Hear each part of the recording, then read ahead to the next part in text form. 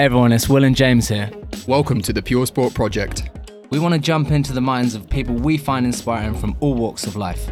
Bringing you their stories, lesson learned along the way, and future plans. So tune in for some of them wholesome yarns. Welcome back to the Pure Sport Project. This week we are joined by Gail Madalena. Gail, thanks for coming in. Thanks for having me. So as always, we let the guest do their own introduction because they do a better job than we could ever do. So Gail, feel free to introduce yourself. Yeah, so my name's Gail Madalena. I am a registered nutritional therapist and I specialise in all things female health and fertility. And I guess my approach to things is very naturopathic. I look at people as an individual and try and really get to the root cause of any underlying symptoms, whether that's hormonal symptoms or struggling to conceive. And we work together, making bespoke plans and hopefully get to the bottom of anything that's causing them issues. Beauty. How long have you been doing this for? I have been qualified for about 2 years now, so still fairly new. I did a 3-year qualification from the College of Naturopathic Medicine. And I also did a year-long mentorship specifically around women's health and fertility. Awesome. And why did you go down that route? If you only been doing it for 2 years, one, what were you doing before that? And two, what made you change and take an interest in what you do now? So my background is originally I did a fashion degree. And then when I was qualified, I went into PR and marketing side of things. And it was very much fashion based. I worked at Next, Zara, some of the big retail high street brands. And I've always been super into health and fitness. When I was younger, I used to be a semi-professional ice skater. So fitness has kind of been ingrained in me from a very early age, and it's always been something I've been very passionate about. And I guess I kind of lost my mojo a little bit with the fitness in the fashion industry, and I was struggling with kind of IBS, gut issues at the time. And I just got really interested in self-study and self-education. And I thought, you know what, I actually love this. I want to learn more. So I kind of made the decision to dedicate 3 years of my time studying. And I did that alongside a full-time job and have never really looked back since. I moved over from fashion into fitness and I worked at Third Space, still in marketing and PR. And then, eventually qualified. And here I am today. That's awesome. We're also joined for the second time by our very own Lucy Gornall. Want to do your own introduction? Nah, we know who you are.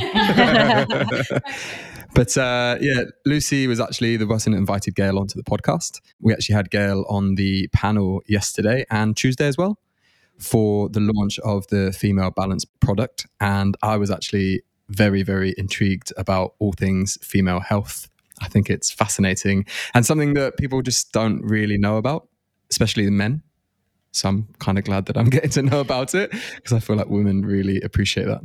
You're going to be like, women are going to fawn over you because you're going to know everything there is to know about female health. Absolutely not. A crash course. Yeah. But you're a recent mum as well. I am a recent mum. And I guess I went through my own fertility struggles, and this was during while I was studying, and I think that's really where it stemmed from, that I wanted to specialize in this area because I didn't know my cycle at all. I was on the pill, I came off, and I just assumed I'm fit, I'm healthy, I'm going to get my cycles back straight away and I'll get pregnant straight away. And I never dreamed that it would take me so many years and so much self-education later and lots of bad experiences through our healthcare system. As great as it is, it was a long, long process and it's challenging and stressful. So that kind of really inspired me and empowered me to get more knowledge and then pass that knowledge on to other women that might be struggling or in a similar position. What are the most common misconceptions you find with women's health? Because when I was growing up, it was just kind of the norm. It was just you reach a certain age and then it's just they just go on the pill. Yeah. And then when I actually found out what the pill was and what it did, I thought, well, there's no chance I'm taking that. Because I was talking to someone about it yesterday and I said to them, I was like, if it should be the other way around. Because is it true that women can only get pregnant 2 days of the month, roughly? There's approximately 5 days that you can get pregnant. Your egg as a woman is only viable for 24 hours. So you ovulate and it lives for 24 hours. And if it's not fertilized in that 24 hours, it dies. But a male sperm can live for 5 days. So Troopers. yeah. But the environment has to be right. So there's lots of factors. Obviously, the quality of semen, sperm is a factor. The environment within a woman, so cervical mucus in a woman, your endometrial lining, like lots and lots of things can play an impact on it. But technically, the sperm can be there, ready, waiting when you ovulate. So they say there's like a 5-day window, but for us women, we've got 24 hours and then our egg withers away. So I was going to say, with the environment, how can you impact that as a woman? How can you make that more hospitable?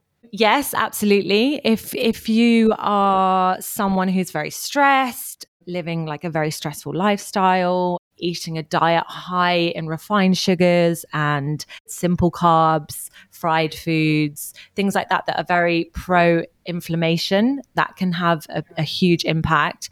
And also for women, particularly when trying to conceive, are kind of, without going like, really into detail, but our vaginal discharge is like a massive indicator in our fertility.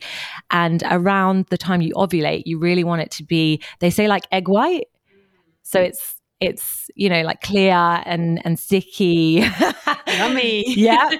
Yeah. But that's the perfect condition that you want the sperm to swim in. Your discharge changes. It does, yeah. And I think that's another thing that women are embarrassed about, and they don't really know the different phases it goes through, and it's perfectly natural. Yeah. And it's something I talk about on a regular basis with my clients because it's so important. Can we go through the phases? Yes. This was one of the things that when I was a PT, I had a very kind of small understanding of what it was. And then I tried to speak to my female clients about it, and I felt very intrusive. Yeah. And at the time, this was probably like 6-7 years ago, maybe more. And I felt like it wasn't really widely accepted. Now I feel like it's a bit more accepted, but I had a very kind of small understanding. And I think for the men listening to this, who probably, a lot of them probably have no clue about these different things, and maybe even some women, can we go into some depth about the different stages of the cycle and all that kind of stuff? Yeah, of course. I think as well, it's worth noting that a lot of women don't actually fully understand the phases of their cycle. So yeah, there's four stages. First stage is menstruation, which is basically your period. And that can last anything from kind of 3 days up to 7 days. And it can be heavy, it can be light. It really varies from person to person. And the second phase is the follicular phase, which lasts from day one, so the first day of your period, up until the day you ovulate. And within this kind of chunk of time, estrogen is the key hormone that's elevated, and it's under the influence of FSH, which is follicle stimulating hormone, which basically stimulates lots of immature follicles within your ovary, and we tend to have about 5 to 20 per month, and one of them will go on to mature, and that will be the egg that you ovulate. Typically we only ovulate one egg per cycle. Some people do ovulate more, but generally it's just one. And then we go into ovulation itself. This happens around day 14, but again, very individual depending on the person. And ovulation stimulates this growing rise in estrogen, then stimulates your hypothalamus and pituitary gland to secrete another hormone called luteinizing hormone. And this basically makes your egg burst through the ovary, which is ovulation, and the little sac it was kind of growing in then stays on the surface of your ovaries and starts pumping out progesterone. So that then takes you into your luteal phase, where progesterone is a lot more dominant and estrogen kind of dips off. And this kind of flow in hormones also preps your endometrial lining for pregnancy, so it makes it thicker.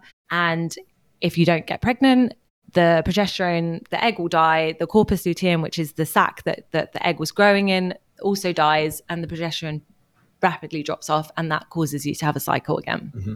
And then you're back at day one. And at what stage? I know you said earlier it's like maybe 2 to 4 days that you could get pregnant? Where does that sit in that So time? typically you're looking, if you were trying for a baby, you'd want to be having sex around ovulation day.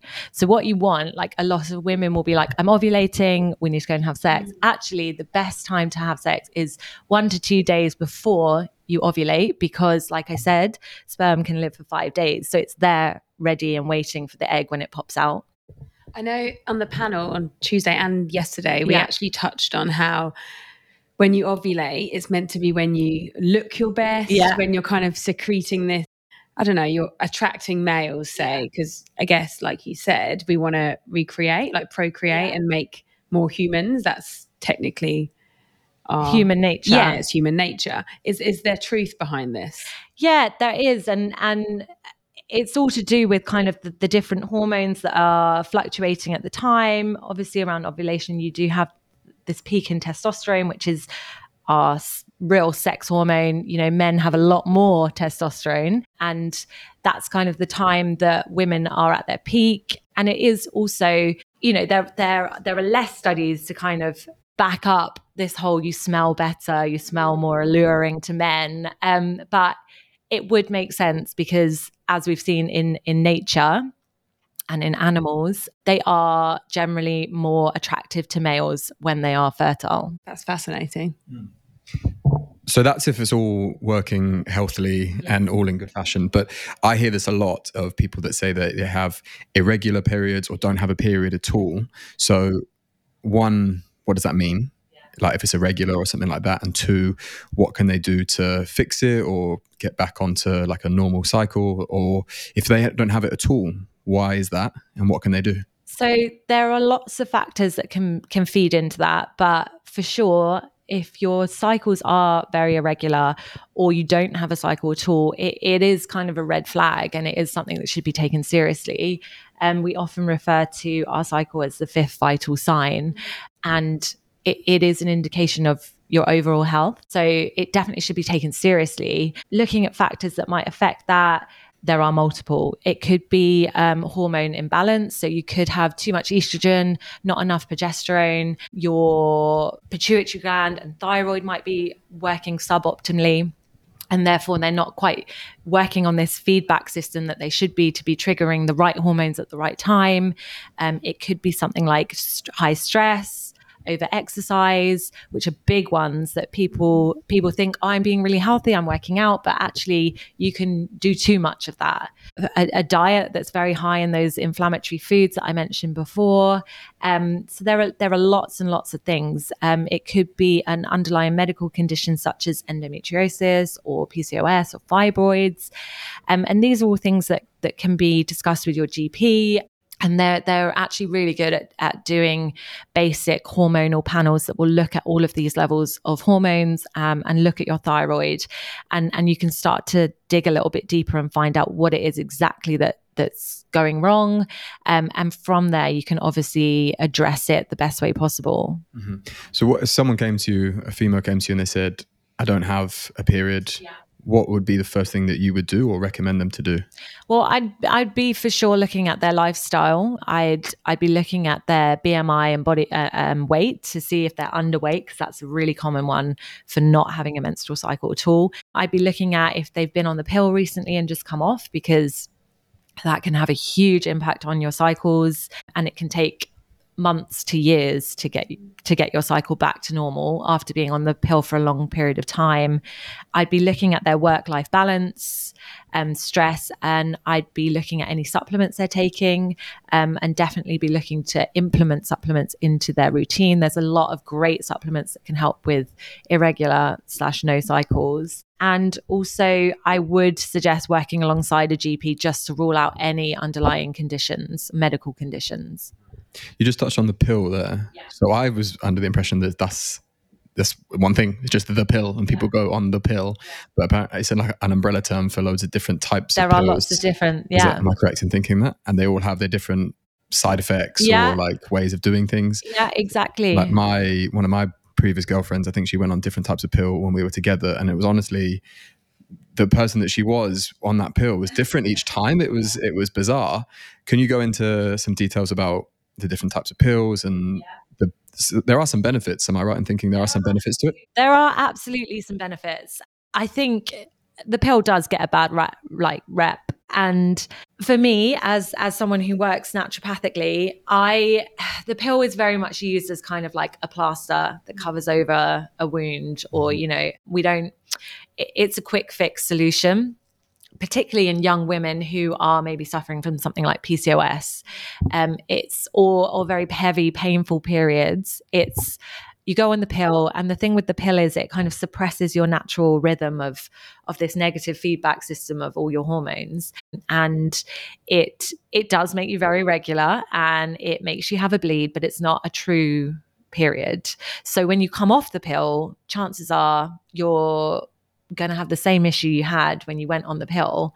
The only issue now is it's 10 years later, you're maybe thinking of having a baby, and it's like, oh crap, now I have to get to the bottom of this issue. What do you mean about not a regular period?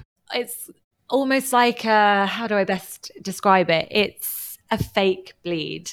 So where I kind of said you have this natural elevation of estrogen, and then that rapidly drops and you get the progesterone, and when your egg and this corpus luteum, which is what the egg grows in, when that's not fertilized, it will naturally die, and that drop in progesterone makes your endometrial lining shed. With the pill, you don't get any of that process. You're just getting a synthetic bleed almost. Yes, your body is bleeding, but it's not a natural cycle. So when you come off the pill, your hormones are all over the place, and it takes a lot of work to get it back into that natural rhythm. So from an outside perspective, everything looks like it's going fine, but then you don't understand, you can't see your hormones. So exactly, realistically, there's probably not things. And a lot of women will come to me and be like, oh, I have completely regular periods on the pill. I don't know what's going on. I've come off it, and now it's all over the place. And that's because, one, your hormones are probably out of whack, but two, the pill also massively depletes your body of really vital nutrients. All of your B vitamins get really, really hit. Magnesium is a big one, and zinc, and they're all such crucial nutrients needed for your cycles, fertility, ovulation, like everything cycle related, thyroid health. So you come off it and your body's taken a massive hit, and very probably depleted. So you really have to nurture your body at that point and almost reimburse what the pill depleted. So someone came to you today and said, I've heard all this information, I've been to the panels, I've listened to some podcasts that you've been on recently, and I'm thinking about coming off the pill. What would you say to them? I'd say do it. Yeah. Just go cold turkey? Is that what you do? You can't. There's no kind of like half on, half off. Obviously, everyone's, I don't want to be completely irresponsible here. Everyone has a reason for being on the pill. And if you're, a 16-year-old girl, or, you have to be sensible. And there are natural ways of tracking your cycle. I use the basal body temperature, which is where you measure your temperature every morning and you track it. And there's a very clear pattern that you're looking for throughout your cycle, which, there's so much information out there on how to educate yourself, what to look for. And when your cycles are regular, there's a very clear dip and rise where you ovulate. So there's a week where if you're not trying to get pregnant, you just avoid having sex, but it's not guaranteed. The pill is 99.9% effective at preventing pregnancy. So if that is your main goal, then of course it's a great option for that. But I think it's just being mindful. Maybe don't be on it for years and years and years and years. Like, have some breaks in between. Like, if you're not sexually active and you don't have underlying conditions that you're using the pill for pain relief, then take a break. Give your body that time to kind of find its natural rhythm, start re-nourishing with food. And I think it's just about being sensible with it. There are natural ways, but it does require more thought into it. And you definitely do have to be more careful if you're trying to avoid pregnancy.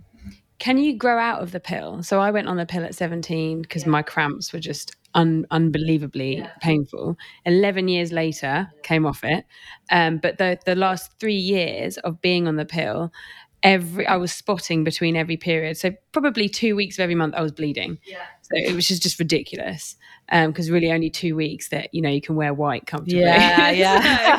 Can you grow out of the pill as well? Your body changes, doesn't it? It's not always going to be suited to you. Yeah, your body does change. And a lot of people will respond differently to different types of pills. I know friends of mine have gone on to, your classic pill like microgynon, and they're awful. They find it, they have rage, it really, really doesn't sit well with them. They have almost depressive symptoms. And then your GP might try a progesterone only pill. So it's definitely finding what works for you. Lots of people respond really well to the coil. Other people just hate it. So yeah, we are all very, very different, and our bodies are very different, and our hormones fluctuate very differently. My cycle is going to be completely different to your cycle. So we are all very individual, and I think it's about finding a contraception that works for you. What are the types of contraception? I know of the coil. Because one of my ex-girlfriends went on that. But there's the implant as well. There is the implant. The implants and the coil, obviously more long-term solutions. So if you are thinking of having a baby, that they're maybe not the best choices, just because they're in for a lot longer. You've got estrogen only pills, combined pills, progesterone pills. There's so many. Mm-hmm. And obviously you have kind of barrier methods of contraception, and yeah, I have heard lots of talk around male contraception and where that's going to go in the future. So it'll be interesting to see what comes up and how men respond to it if they had the option of taking something. Like you said, you wouldn't want to take something necessarily. There was that study that I think they did on men, and it was, what was it? They did a study on the cramps. They did that test where they had the cramps and some other PMS symptoms that we go through. And the men were like, "Oh, I can't deal with this. I can't deal with it." And they took the pill or something. They didn't remember. And then a high percentage of the males were like, "No, I couldn't be bothered with this." It's a lot. It is a faff, isn't it? It becomes second nature every day. In your first, if you go on holiday, okay, have I got enough pills for the time I'm away? Have I got? And there's always one other thing to think about. You run out of the pill and you're like, oh, I got to go to the doctors. Call I got to book. Yeah, anyone on the same pill as me? Because you can't mix the pills. Would you take the pill, James? Absolutely not.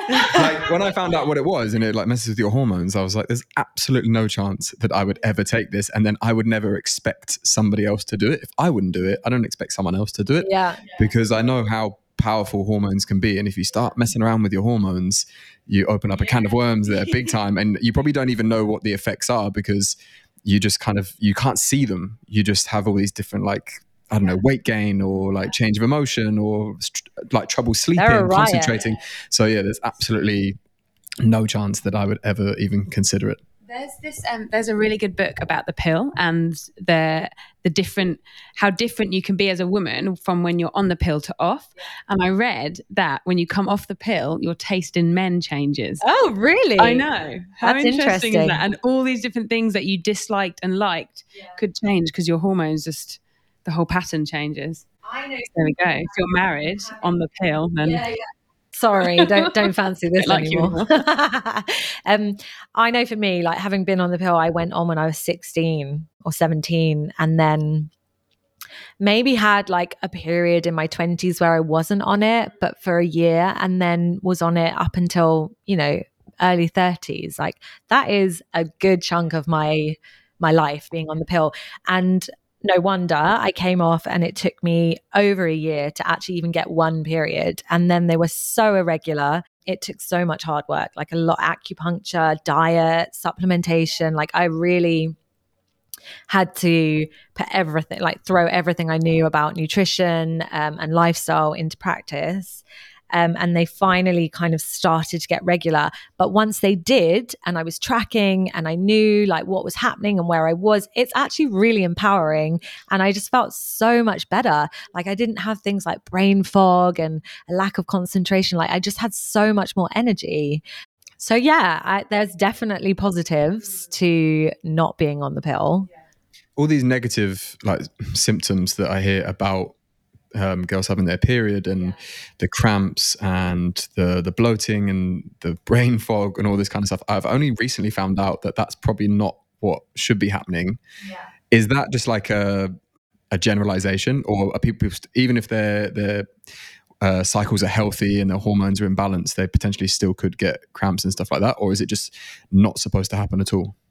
We're not generally supposed to be having like debilitating symptoms. You know, if you've got symptoms that interfere with your day-to-day life, then the chances are your hormones are a little bit out of whack. Things like cravings, really, really heavy cramping, pain, bloating, breakouts, that's all classic symptoms of hormone dysregulation. And a lot of it could just be down to what you're eating. If you've got a diet very high in sugar, your blood sugar's all over the place, and that can have huge impacts on your hormone health. And it is literally like a roller coaster. You're going from high to low to high to low just throughout the day, and you need to prop yourself up with more sugar, and it just is this vicious cycle. So in answer to your question, no, we shouldn't be having really crippling PMS every month. It should be a pretty easy part of our life. Of course, you're bleeding, and some women do lose quite a lot of blood, and that is tiring, and it is physically quite exhausting for your body. So fatigue and feeling a little bit having to take things at a bit of a slower pace is normal.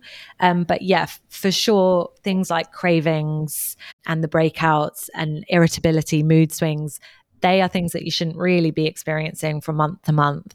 Are there particular ones? So like if you've got cravings, that's normally identifying that your estrogen's out of balance, or if you've got cramps, then it's because this hormone is out of balance, or is it not really that well understood yet? There can be, so like you said, cravings are a real symptom of potentially not being that sensitive to insulin, and not metabolizing your insulin very well, which is kind of what controls your blood sugar levels. So in a nutshell, insulin is the hormone that will take sugar from your bloodstream. So when you eat something, it gets broken down into glucose, and it will take it and then store it away in your cells to be used. If you sprint for the bus, you need extra, so it will pull it back out. So insulin is the thing that shuttles all the sugar from your blood into your body. And if you're constantly at a level where your sugar level, blood sugar is high, then your insulin becomes desensitized to it and it stops working as efficiently. So this can then have a huge knock-on with your hormones such as estrogen. And classic things like that is weight gain around your middle, and the cravings, constantly wanting more sugar. So yeah, that can definitely have an impact. I forget what you asked me now. Do the particular symptoms identify a particular hormone being out of balance? Yeah, magnesium is another one. If we're low and deficient in that, it can cause things like muscle spasms, cramping. So it could be that we're potentially haven't got enough magnesium if we're experiencing really, really heavy cramps. It could be things like low omega-3s and anti-inflammatories in our diets. Basically, when we're experiencing high pain, it's something called prostaglandins in our body, which is what is our pain receptors almost. So if these are high and we don't have the anti-inflammatory foods and nutrients to block these, we can experience a lot more pain. Mm-hmm. So for sure, nutrient deficiencies can play directly into things like that. What is actually cramping? Does that sound like a stupid question? No, it's not stupid. Cramping, basically, when you're on your period, like I said, your endometrial lining goes through phases. When you're on your period, like just after your period, it's very thin because it's just been shed. And as the estrogen rises and you ovulate and the progesterone, like this kind of cycle, it thickens it and makes it the perfect condition for a fertilized egg to implant into the wall of your uterus. So cramping is when obviously your progesterone drops and your endometrial lining has to shed. And to do that, your muscles have to spasm to shed the lining. So cramping is to do with that.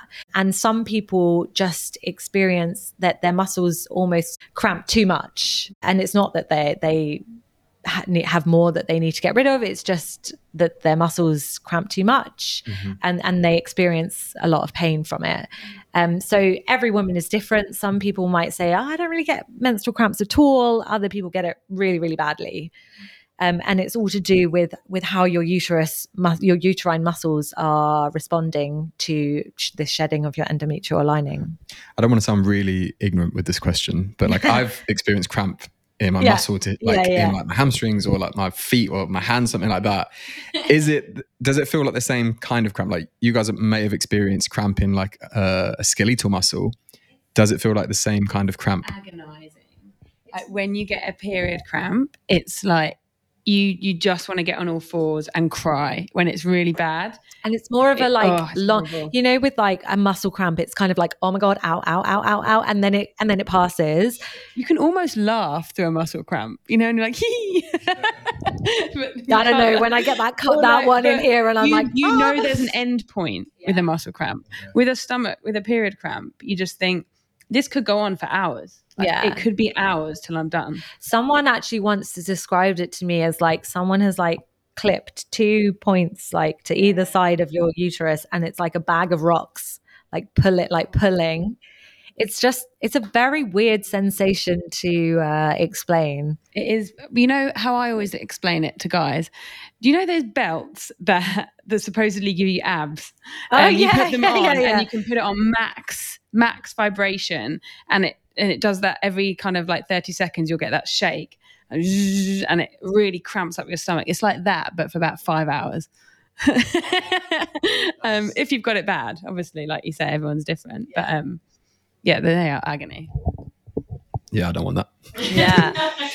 Which that then leads to, women taking things like ibuprofen religiously every month. And that in itself is not great for you. So things like turmeric, ginger, these natural kind of pain relievers are great around that time when you are experiencing. They work in the same way that Nurofen does or ibuprofen does, but they don't have these negative effects. If you're constantly taking ibuprofens, it can be really, really detrimental to your gut lining. Whereas, these natural anti-inflammatories have a similar pathway that they block in your pain receptors, but they don't have those negative effects. So that's another really good way of naturally managing pain. Yeah, it's that quick fix mentality that if you're taking a shortcut, something is probably going to have a knock-on effect to something else, which and don't get me wrong, immediately. Like, sometimes you need pain meds, right?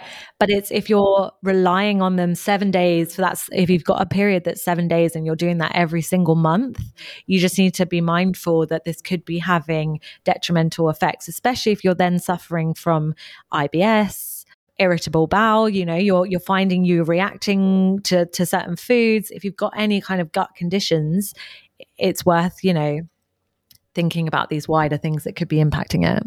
Mm-hmm. You spoke about like nourishing your body, and you just touched on like natural things like turmeric and stuff like that as well. Is there any specific recommendations? So, you go through these different phases through the month. There's a time when you're bleeding, so therefore you're going to be more fatigued and things like that. During different phases of the month, or if people have particular symptoms, are there specific foods that you recommend to counteract or kind of implement at certain stages?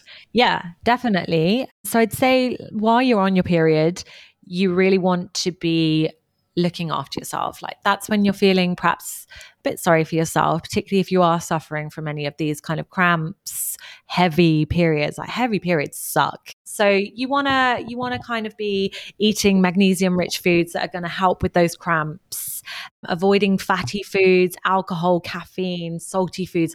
They're all things that are going to make PMS 10 times worse. They're going to add to the water retention. They're going to add to the inflammation. So really that's the time you want to be avoiding. And it's probably the time that you want to eat that stuff the most, which is hard. But I would say try and avoid those things.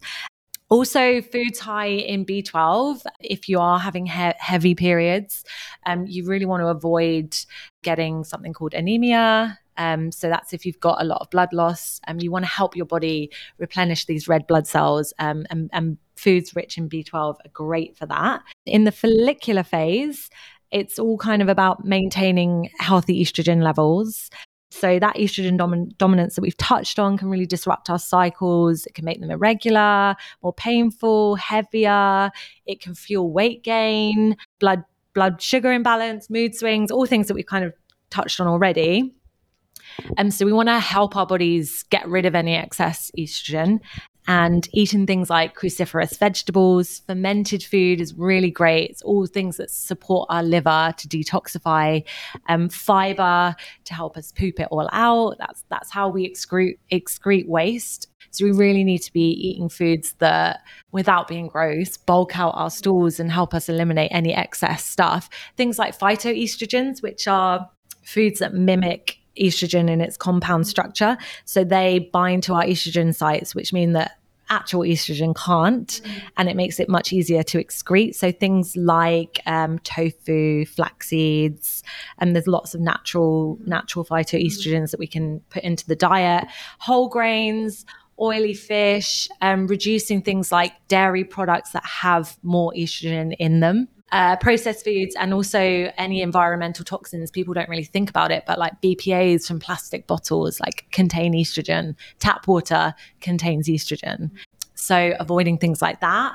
Ovulation, you kind of want to focus on more anti-inflammatory foods, lots of fruits and vegetables, whole grains, basically eating a rainbow and as much variety as possible. The luteal phase, I would say you want to minimize the cravings and again, reduce those blood sugar levels. Eating a higher portion of protein and more fiber is going to help with satiety. So you're feeling fuller for longer. You're less likely to cave into just wanting sugar, even though that's what you're really going to want at that point. Again, eating foods like magnesium that are going to fight fatigue. They also help with low libido. Things that are rich in serotonin that are going to help sleep, like you naturally go to sleep. Again, leafy greens are great for that. I think the takeaway really is just to eat a very varied diet, rich in whole grains, fruits, vegetables, nuts, seeds, all of the things we kind of know, and hydration. I know you touched yesterday on the Mediterranean diet. Yes. Is that what you'd recommend? I feel like I always come back to the Mediterranean diet because we did mention this yesterday, and not only from a nutrition point of view, like they have meat, red meat in moderation. They have lots and lots of fruits and vegetables, fresh fish. They have things like wine, but it's a glass of wine with their family. Like they sit down as a family for dinner and they have a community. So it's not just about what you eat. It's also about your lifestyle, and it all has such a huge impact. And I would say that the Mediterranean diet, in terms of clinical research, is the one that time and time again comes up as the most beneficial. There's a reason that there are really old people in the Mediterranean, they're doing something right. So that's like the nutrition side of things. And so one thing, the reason I ever spoke to my clients about this kind of thing is because I know it affects your training. Yes. We touched on it yesterday. I think Jenny Tong mentioned about there's a high risk of injury at a certain period of where your progesterone's high. Kind of stuff. Yeah. So can we touch on that and maybe give some people some training recommendations of things to do, things not to do? I mean, it's worth noting I am not a personal trainer, but for my clients, I would say, like, obviously when you've got your period, some people might feel like they've got heaps and heaps of energy. Other people might be struggling with those kind of PMS symptoms. So I say be easy on yourself, like maybe choose some lighter, just movement at that point if you can. Movement is great. And if you feel like you've got energy, then fantastic. But I think just be kind to yourself and give yourself some time off if that's what your body requires. During your follicular phase, your energy is still kind of on the lower side, but you're definitely picking up energy. So you can do like light runs, more kind of dynamic yoga. Maybe you don't have enough energy, it's particularly straight after your period for those HIIT workouts. But as you move closer towards ovulation, that's when your energy is really going to pick up and peak. And that's where you want to be doing your running, your HIIT, all of the kind of more high intensity stuff. And then as you move back into your luteal phase, when your hormones start to dip, I'd say maybe again more dynamic Pilates, yoga, and I would say that's where the strength workout would come in. But everyone is different, and everyone has different peaks and troughs throughout their cycles. So I think it's really getting to know your own cycle and knowing when you've got more energy, when you've got less energy, and just being kind on yourself and not giving yourself a hard time. And if you know you feel rubbish, don't put too much on yourself. Don't expect yourself to be going smashing PBs or going to, that insane HIIT class, because you're actually, it's detrimental. What would you say to someone who, say they had a race planned or a competition and it's smack bang in the period, they know they're going to have no energy, they're going to feel like crap, but it's booked in, they can't change the date. What would you say to someone? Again, I would say, depending on how, like, whether it's a competitive race or if it's something, that's just more for fun. Obviously, if it's competitive, then you want to be at your best and you want to perform at your best. For me, I guess it always comes back to your lifestyle and nutrition. Like, that's what I do, and that's what I really believe and promote. So I would say getting enough sleep, making sure that you are eating foods that are going to nourish your body and give you the energy, whether that's eating something more complex, carbs that are more slow releasing, they're going to sustain you for longer. What I would say is, even though it's tempting, I would avoid things like caffeine and pre-workouts and, quick releasing sugar, because they're going to make those symptoms of PMS so much worse. Yes, they're probably going to give you an initial burst of energy, but in the long run, they're not actually going to be beneficial.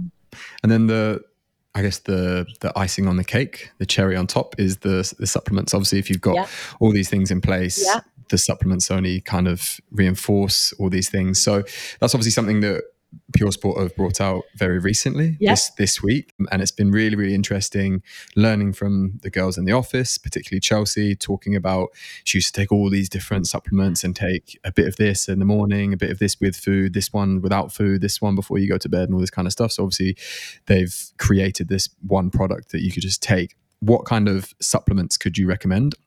But obviously the Pure Sport one. It's completely true. There are, and I think supplements in general, the supplements industry, it's a minefield to the regular person. You might read something in a magazine or on a blog post and you're like, oh, I've heard that this nutrient's great, I'm going to go out and buy it.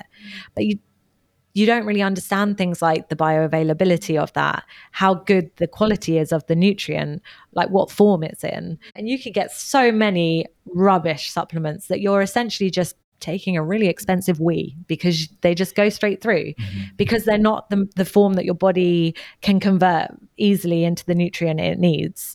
So it's taking into consideration things like that. And I think that's where Pure Sport are really great. Obviously, it's scientifically backed, and you look at nutrients that have been clinically proven to help with these symptoms, and they're in a really bioavailable form, which means that they're a lot more effective. So I guess if we kind of take a look at some of the nutrients, and I can explain a bit more about why they're beneficial. Yeah, let's go into some depth. I'm genuinely interested. I love this kind of stuff. So the first one is chasteberry, which also is known as Vitex. This one has got quite a few studies.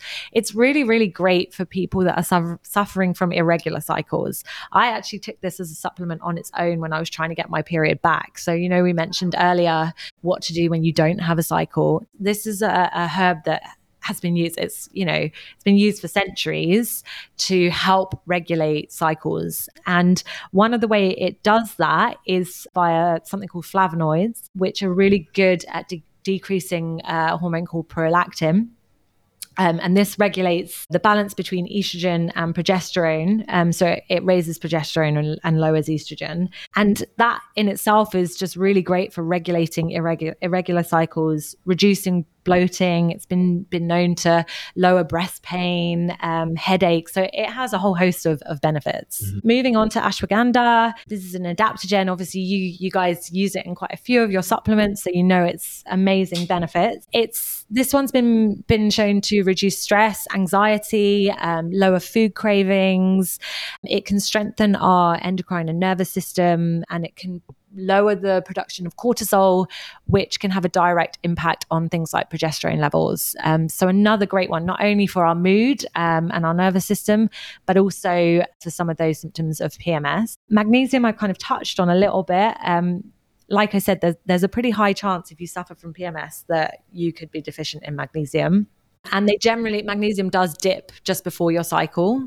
So it's a really good one within a supplement. It's great for relaxing muscles, which we touched on, and easing those uterine spasms and cramping. It can lower those prostaglandins that I spoke about, which are our pain receptors and inflammatory compounds that drive our sense of pain. And large quantities of magnesium are needed for energy production. So just, everything we do, from picking up a cup to running a marathon, you need magnesium for that. So a really great one. Turmeric and ginger, both potent antioxidants. These help with liver detoxification pathways, so can help with that removal of excess hormones. It's also anti-inflammatory, and like I said before, it can lower our pain threshold the same way that pain meds can, but without those negative side effects. Omega-3 can reduce our insulin sensitivity. So around those cravings, it can help stabilize our blood sugar. It regulates our hormone profile by lowering those sex hormones. And it can also act as a painkiller through its anti-inflammatory mechanisms. And then B6 is involved in the production of our neurotransmitters, which play a big role in our mood. So it can help with irritability, anxiety, anger, teariness, that lack of concentration we spoke about. And it can stabilize those hormonal fluctuations and improve regular cycles and the craving and the painful periods. So that's a really good one, mainly around mood. Zinc is also an amazing nutrient, and one I don't think gets enough of the spotlight, I guess, when it comes to menstrual health. It's a great nutrient for breakouts if you suffer from oily skin around your period, breast tenderness. It improves the function of our thyroid and promotes ovulation. So again, really crucial in keeping our cycles regular. So I think all in all, you can kind of see the benefits of each of those individual nutrients. So combined, bit of a powerhouse. And what kind of like time frame are we looking at? Because I know, like, I've spoken to people before and they said, they've come off the pill and it took them 8 months, a year before they've had their period. And then I think people just expect things like there and then. Like when we launched the mushroom product recently, people were like, can I try it? And I was like, well, why are you trying it? And they're like, I want to see if I like feel an effect. And it's the kind instant effect. It's the kind of thing that it's not something you feel. And someone explained it to me the other day and they said, well, do you take an omega-3 to feel the benefit from it? But something like this, I think people can see the symptoms, maybe a bit of a relief from the symptoms. Yeah. But realistically, how long would someone take a supplement like this to start seeing some sort of benefits? I'd say, again, very, very individual. It depends. Like someone who's been on the pill for 20 years is going to be pretty nutrient deficient across the board. And so it would take a couple of months before those stores start to build up again and you actually start feeling, good, in good health. Someone who's only been on the pill a few months and gets their period back straight away, perhaps not as depleted, so might feel benefits sooner. I would say, because of the anti-inflammatory kind of components like the turmeric, ginger, omega-3, they are natural pain relief. So I would expect if you're taking them around the time that you get those cramps, you're probably going to feel benefits straight away. Like not the day you take it, but if you've been taking it throughout the month and it comes to your period, I would expect that you would feel slight relief in the pain front. But I would say generally, if you are quite depleted in nutrients and your diet's not great, maybe it will take a bit longer to see those benefits. So up to 3 months, I would say. Interesting. And someone said to me the other day about, can you take this supplement while you're on the pill? Would you recommend that? Would you not recommend that? Is it kind of they're going against each other, or? I mean, as far as I'm aware, looking at the ingredients, I don't think there's anything kind of that would interfere with the pill. And with all medication, you kind of need to just check drug nutrient interactions. I think it's worth 100% while you're on the pill being mindful of this depletion in things like your B vitamins, magnesium, zinc. So whether that's through your diet or through supplementation, that there's no harm in boosting those stores, because 100% they're going to be getting depleted. And that's especially true if you're living, a crazy lifestyle and you're not perhaps eating the best diet. There's been an awful lot of information in this. I think I'll have to listen to it again just to, honestly, like, it's so intriguing and so interesting just learning about this kind of stuff. But if someone was to listen to this podcast, top 3 takeaways, number 1, number 2, number 3, if someone was listening to this and said, I need to sort myself out, I'm not feeling particularly well, I'm not 100%, what are your top 3 things that you would recommend for someone to implement to make themselves feel better? I guess I will go with my go-tos that just work time and time and time again. Like, you can't go wrong. Even if they don't solve every one of your issues, there's no way you can implement them without feeling better. So 1 is look at your nutrition, making sure that you are eating a variety, lots of color, lots of different grains, whole grains. And if you can stick to a whole food as much as possible, and by that I mean a food that's in its natural state and it hasn't been processed, which I know is hard. Like, not everyone has time to meal prep and stuff like that. But where possible, if you can try and get more fruits and veg, so aiming for at least 10 portions of fruit and veg per day, and the variety, and sticking to that Mediterranean kind of way of thinking, then that would be my tip number 1. Number 2 would be hydration. People overlook the actual power of drinking water per day and how life-changing it is. Not only is it going to make your head feel clearer, you're going to be excreting all the excess toxins from your body because you're going to be going to the toilet more, and it nourishes all your body's cells. Like, your body needs water to survive, and you can't function on like a cup of water. And by that I don't mean like coffee and teas do add to your water intake, but I mean 2 liters of water, filtered water per day. And then my third one would be look at your work life. So things like stress, sleep, how much time you're spending on your phone, going through Instagram, scrolling, like, build actual relationships, go for dinners with your friends, make sure you've got a great sleep routine in place. Like, you're not on your phone just before you go to bed, implementing some kind of mindful practice. Not everyone's into meditation or journaling, and I get that. Like, I also find it really hard, but just going for a walk, like being in nature, going to play tennis with a friend, like, if that's your release, then make sure you're implementing that into your daily life. So nutrition, water, and work, anxiety, sleep, balance. Simple stuff. World-class basics. Yeah. I have a question before we finish, and it might be a bit of a TMI ending, but you've been talking about excretion a lot and eating fiber and getting rid of the estrogen. Yeah. I know me and my friends talk about this all the time. So is this why period poop is a thing? Period poop is to do with the progesterone. Okay.